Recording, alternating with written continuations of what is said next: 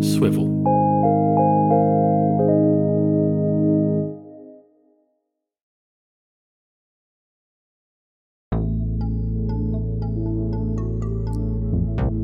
From Swivel Media and the Product Bus, this is The Bootstrap.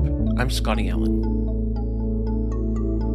When online product customization startup Treehouse Logic shut down in 2013, founder Dave Sloan said, "Startups fail when they're not solving a market problem. We weren't solving a large enough problem that we could universally serve with a scalable solution." Wise advice, and yet in 2023, the number one reason that startups fail is still because their product has no market for it. Why do so many founders and startup teams get this vital element wrong, and what can we do about it? This week, I'm joined by startup coach Matt Ainsworth to unpack the do's and don'ts of startup idea validation. But first, let's take a look at some things you should know. Here's the startup rundown for Thursday, the 19th of October.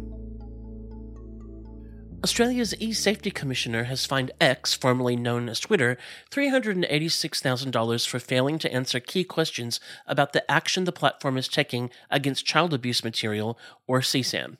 Back in February, the watchdog issued a number of notices to platforms including Google, TikTok, Twitch, Discord, and X under Australia's Online Safety Act, asking for answers to questions about tackling CSAM. In a press release, eSafety said that X left some sections of responses completely blank, and others were incomplete or inaccurate.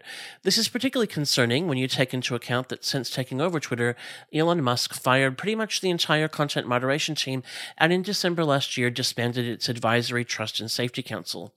Also, if you're interested in exchange rates, 386k Australian is around 250k US, so it's not even in slap on the wrist territory for Elon. In news linked to one of Elon's other ventures, Chinese EV startup WM Motor has filed for bankruptcy, highlighting the challenges faced by EV startups. WM Motor raised over $5.3 billion in funding, but in the end, that wasn't enough to compete in China's EV market after the impact of the COVID-19 pandemic and a new round of price wars initiated by Tesla. Remember, Elon has to save money to pay his bill to the Australian e-safety commissioner. WM blamed macroeconomic conditions for its demise. That excuse has never worked for me when I'm out of money, but it seems your mileage may vary. Two Australian startups have been selected as finalists in the Ocean Impact Organization's Ocean Impact Pitch Fest for 2023. They are Kelp Island Australia, which is pitching Seabrick, a kelp-based building material for maritime architecture that aims to reduce the construction industry's environmental footprint, and Washbox, a mobile tool wash system for construction trades that saves water and helps stop pollutants from entering waterways. The winner will receive 50k USD, with 5 additional cash prizes of 10k USD awarded on the night. And finally, don't you hate it when you have a great group shot but one person has their eyes closed? Well, that could soon be a problem of the past. The new Pixel 8 phone from Google now has Best Take, which allows you to replace a face in any image by grabbing faces from other photos you've taken and swapping them in. I assume that means faces of the same person, but who knows, it's AI. Much easier than having to Photoshop heads into pics, but another step towards us not being able to trust anything we see is real or actually happened. As the article from the Washington Post reporting Best Take says, first we had alternate facts, now we have alternate faces.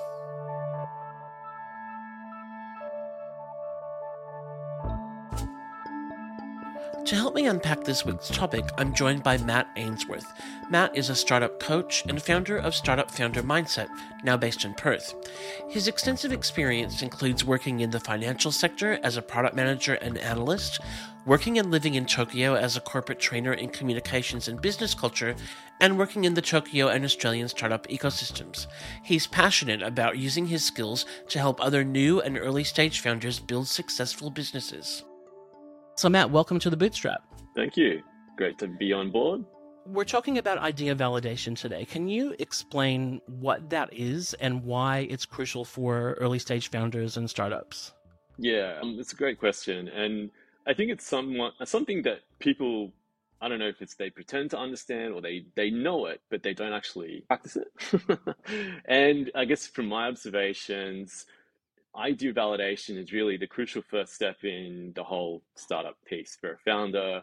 Really save as much time, energy, headache frustration, stress in building, product, offer, service, whatever it is, core offer, and really kind of getting out there, speaking to people, trying to kind of validate your niche, identify your niche first, and then speaking to customers, getting out to talking to people is really the kind of the first crucial piece that people need to be doing before they even think about anything in terms of the product, what the MVP looks like, what the prototyping is. So I think that's a key first step. What do founders usually get wrong about that? What you're describing is the ideal order that we would do things in, but a lot of startups happen in a more organic way where we kind of realize halfway through something that we have an idea. So what do founders often get wrong about idea validation?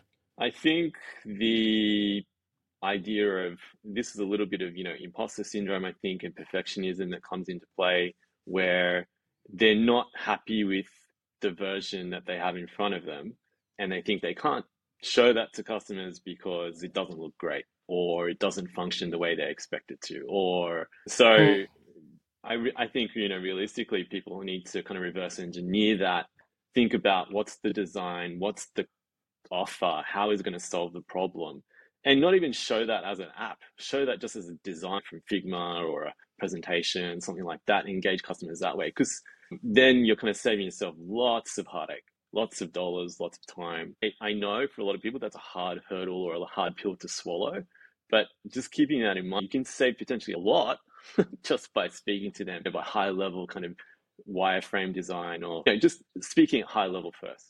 So I love that you brought up imposter syndrome, and I think that fear and perfectionism is something that really does hold us back from sharing our ideas when we feel like they're not cooked enough, etc. And it's a challenge, I think, in terms of employing the product mindset, because I often talk to clients about that difference between a product mindset and a project mindset, where, in a project, you're preparing for something. You want it, by the time you show it off, you want it to be the best. You don't want it to be critiqued, etc. So you polish it, behind the scenes and then go, ta-da, I made this amazing thing. Let's unpack that a little bit. Like, why doesn't that work with products? What is it about products as opposed to projects that mean that we need to, I guess, iterate more out loud? I mean, there's probably a few elements at play there. Like if it's someone's first stint at entrepreneurship or building a startup, in the first place, they're coming at it from the point of view of looking at other people's apps. And, I've used apps on my phone before. They're perfect. So mine has to be the same quality or same level, right, of refinement. I think the other thing too is that, when it's your baby, when you've personally invested in something, you want it to be as great, as amazing as possible from your point of view. But you don't necessarily think about, is it good for other people? So, and that's how you can get the feedback in the first place, right? By before development, actually talking to people about it. This is what it's going to look like. Does that work for you? Like, is that a good UI or not? Or is that going to actually solve your problem or not? Do you see people jumping too quickly into actual development in your work? Yeah, let's talk about it this way. Like, I've seen people actually go into the prototyping MVP development stage because they've done the market research, which means, okay, this solution doesn't exist in the market. But again, if that solution doesn't exist, that's great. But have you validated yet? Have you identified if people will pay for it? Have you filtered down into see what are the particular problems that it's solving for people? Do people actually resonate with this solution, right? So, just because there's a gap in the market doesn't mean it's a solution that people will actually pay for or want to use. It's also easy to get positive feedback if you only talk about it in certain circumstances. You talk about your startup or your idea at dinner with your mates, and people are probably going to go, oh yeah, that sounds great. But that's really different from the validation of, would you actually use this? Would you pay for it? In your work, have you seen either some success stories in this space or some how not tos that you could share? I think if I draw in this kind of high level example from Japan, this one guy I was working with, when Web3 was all, I guess it's still kind of the rage, but when it was all the rage a couple of years ago, when blockchain, prices It's were all going through AI the now, roof. right? Yeah, that's right. Now it's That's all right. the AI. That's right. But he was building like an analytical dashboard for people, for particular game developers within the Web3 space. And he was getting he was getting traction, he was getting a lot of interest, but it was at the time when I guess people were kind of talking bad about Web3 and felt like, oh, this is the end of blockchain technology. And so even though he was getting traction, let's say, because of the outside influence of the media and the market and how people were talking about Web3, he decided to kind of let that go and move on to something else. So it's interesting. Some people can validate, but be turned away for different reasons. Yeah. At the same time, like I've seen others where people, develop like this amazing solution. This is their kind of lifetime work. They've decided to go out on their own, and they think because it's so good, customers are just going to come running to them. I think that mentality is also out there in the world. So again, people really need to be thinking about first, what is it that I can offer? Does this address people's needs? And again, we're going back to the same. I sound like a broken record, I know, No, I but think you have to with this. yeah, that's right, that's right. But it's really important just to get out there, speak to customers. I think even that is kind of daunting for some people if they haven't done it first, who hadn't done it before in their life, right?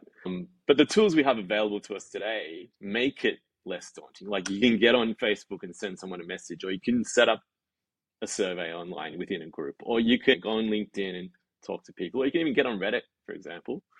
So I think there's a lot of avenues which make it a little bit less confronting, a little bit less daunting, but people need to kind of learn to get used to using those tools to their advantage as well. Yeah, so let's talk a bit about that. What are some practical strategies that people can use, particularly on a budget? Because that's the audience that we're talking to. Is we're right at that start. We don't have the money to go out and engage a market research firm. So what are some inexpensive ways of doing that? You've started the list, so let's unpack it. Sure. I mean, there's pros and cons, right? You already mentioned about talking to family and friends. Potentially people are going to give you the answers that you don't want, which is just, I love you. This is how I feel about the app. Right. But in saying that, I think it doesn't hurt to actually speak to your inner circle as well. Because I think there's some value there. Like, I think you've just got to pick and choose the right people who will actually be honest with you and actually give you feedback that is relevant and matters, right? But beyond that, Facebook doesn't cost anything. LinkedIn doesn't cost anything if you don't pay for any of the level up services. Reddit's a free tool as well. So get on there, register yourself, like build a profile if you don't have one already. There's so many Facebook groups and LinkedIn groups out there that you can kind of engage and take advantage of. I think that's the first step, really, in kind of testing the water. And people too, I find quite surprising when I first entered the founder and startup community, that in the right context, people are really keen to give help and constructive feedback. Certainly, you can find pockets of the internet where it's not going to be as useful. I would put a caveat on an asterisk on Reddit, in that sense. It depends on where you land. But definitely, if you find communities where people are prepared to share, people are quite generous and people happy to jump on a call, for a moment, give you some feedback, etc., which is incredibly important. Yeah, I think so. I've seen the Sydney startup Facebook group, for example, which is probably the most active one in Australia. I see people posting ideas, talking about their, posting surveys on there all the time. People are fairly receptive there. But if you want to go deeper, because potentially surveys are not enough and don't go deep enough, I think find your niche, find that particular. Let's say, so I know one guy in Japan. He's bringing his dream drive, like camper van, over to Australia. He's Aussie anyway, but he wants to bring it back to his kind of local market. And if he was to engage potential customers, he could go to the recreation or the outdoors or the camping groups on Facebook potentially, and they would be like the perfect groups to get feedback on. Would you buy this? How can we customize it better for the Australian market? What features are you looking for, etc., etc., right? So you could also go deeper, finding your actual niche where your customers, potential customers, will hang out, will be living, and go and talk to them and get real honest feedback.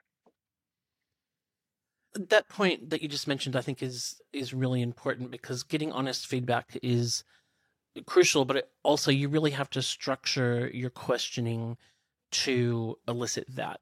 So I'll give you an example. One of my clients, I organized some testing for really informally got a few people to test his app, and it was great.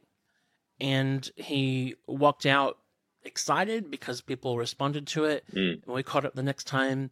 He said, "Oh, it was fantastic to see that they really loved it." And I said, "How do you know? You didn't ask them.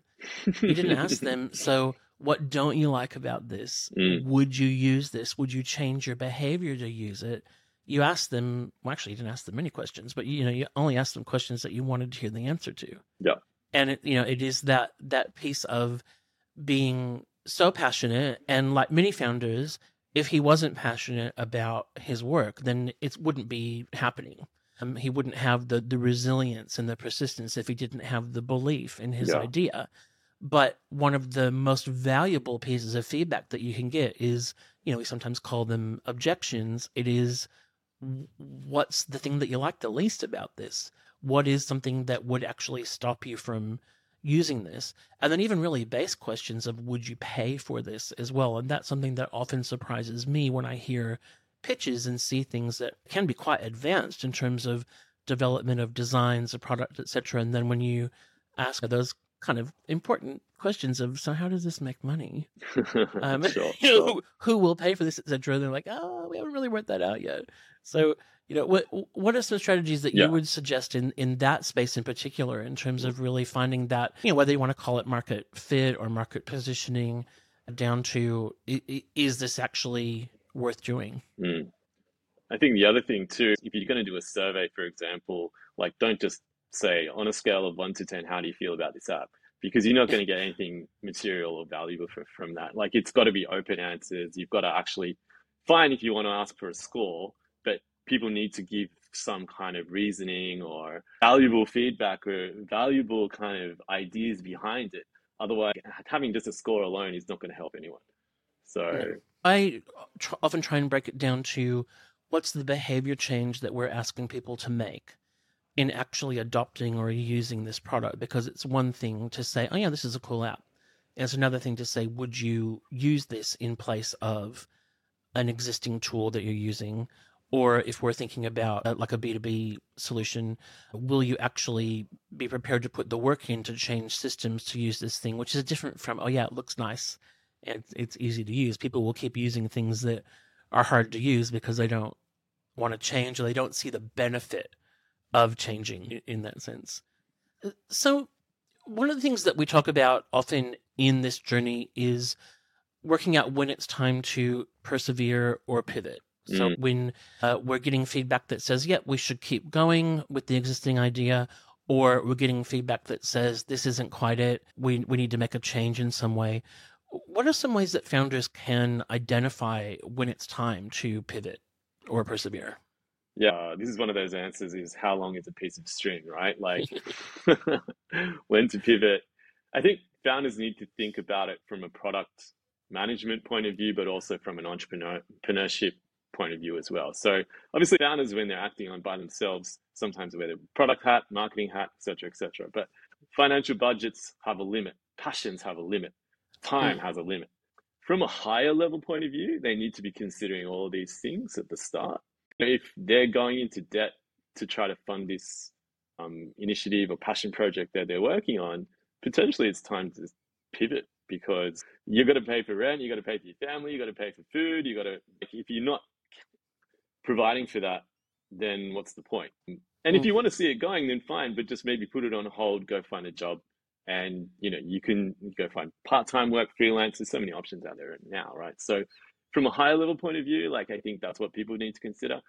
Once we're delving deeper, and again, broken record syndrome here, is once you figure out, is the idea gonna match the market? What's missing? What's the gap? What I use with my clients is kind of this problem, desire, and gap analysis in the middle.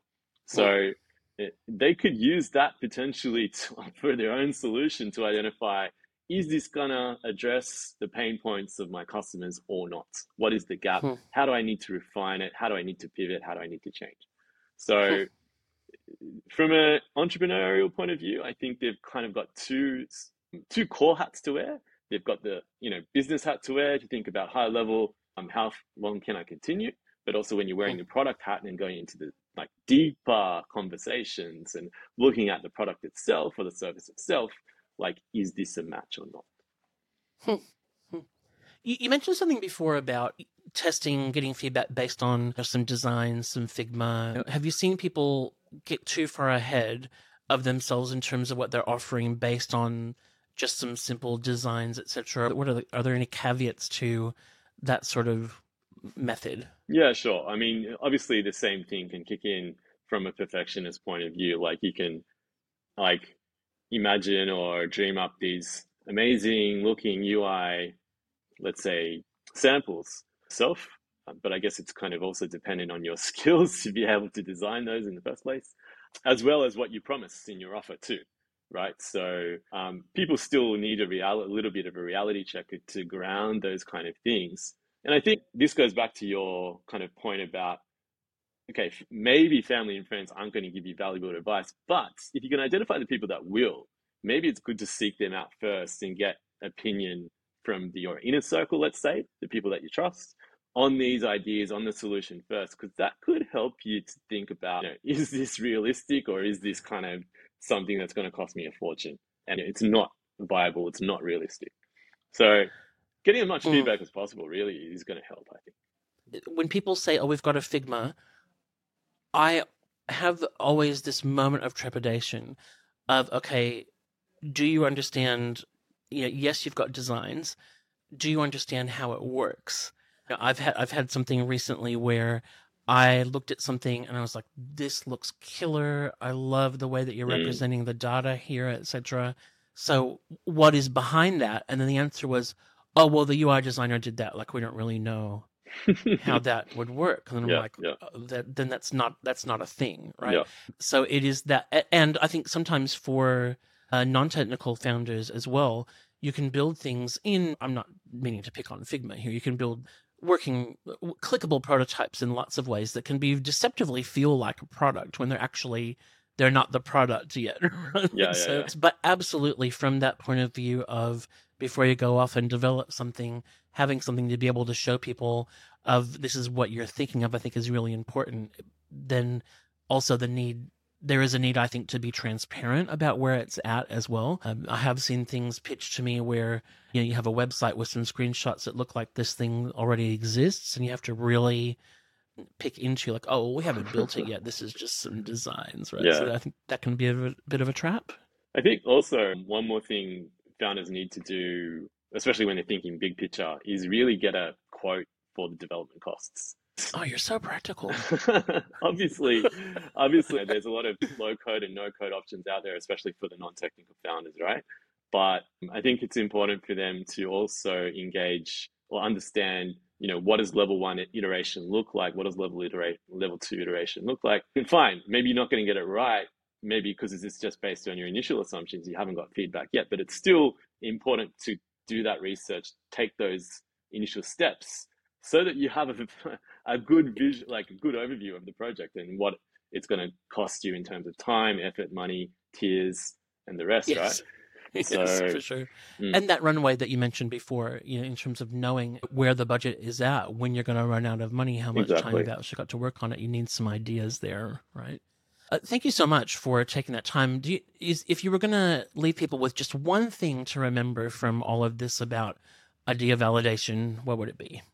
And this may sound a little bit from left field, but as entrepreneur, the journey is lonely, right? I think the more you can find other people in your situation that you can network with, I think that's the most powerful way to share ideas, insights, pain points, and all the rest. Because I think together you can build a better startup from networking with people, right? Understanding potentially what other people have went through to build their app, or other people have done to kind of reverse engineer, if they've built the Mm, MVP first, then validate it.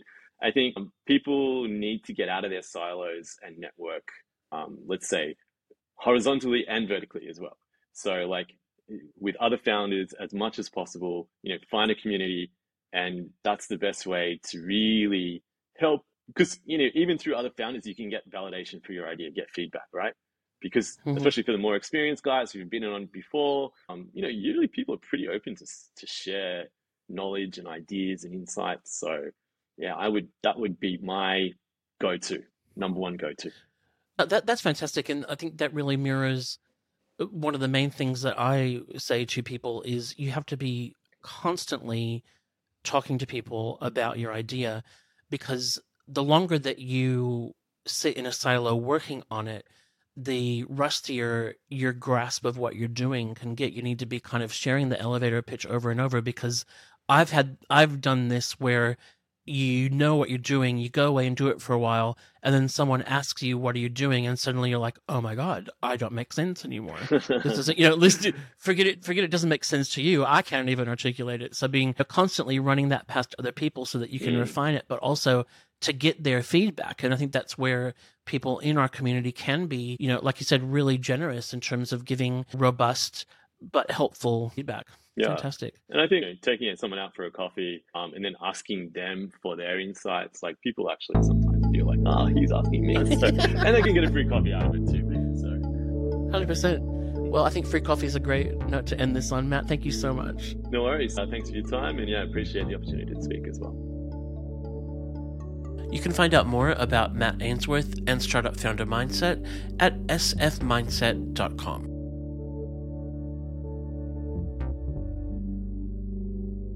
And that's it for the Bootstrap for this week. New episodes are coming every Thursday, so don't forget to subscribe or follow the show wherever you listen. And we'd love you to help get the word out by telling other people about the Bootstrap, and if you feel led, leaving a positive rating and review to help others find the show. We're working on our social media presence, but for now, you can find the Product Bus on most platforms and interact with the Bootstrap posts there. We'd love to hear from you. The Bootstrap is a production of Swivel Media and the Product Bus. It was developed by me, Scotty Allen, and Declan McGee. This episode was produced by Declan McGee with assistance from Sammy Perryman. Sound design and mix by Rob Clark. If you're an early-stage founder looking for resources and practical help, check out theproductbus.com and get in touch.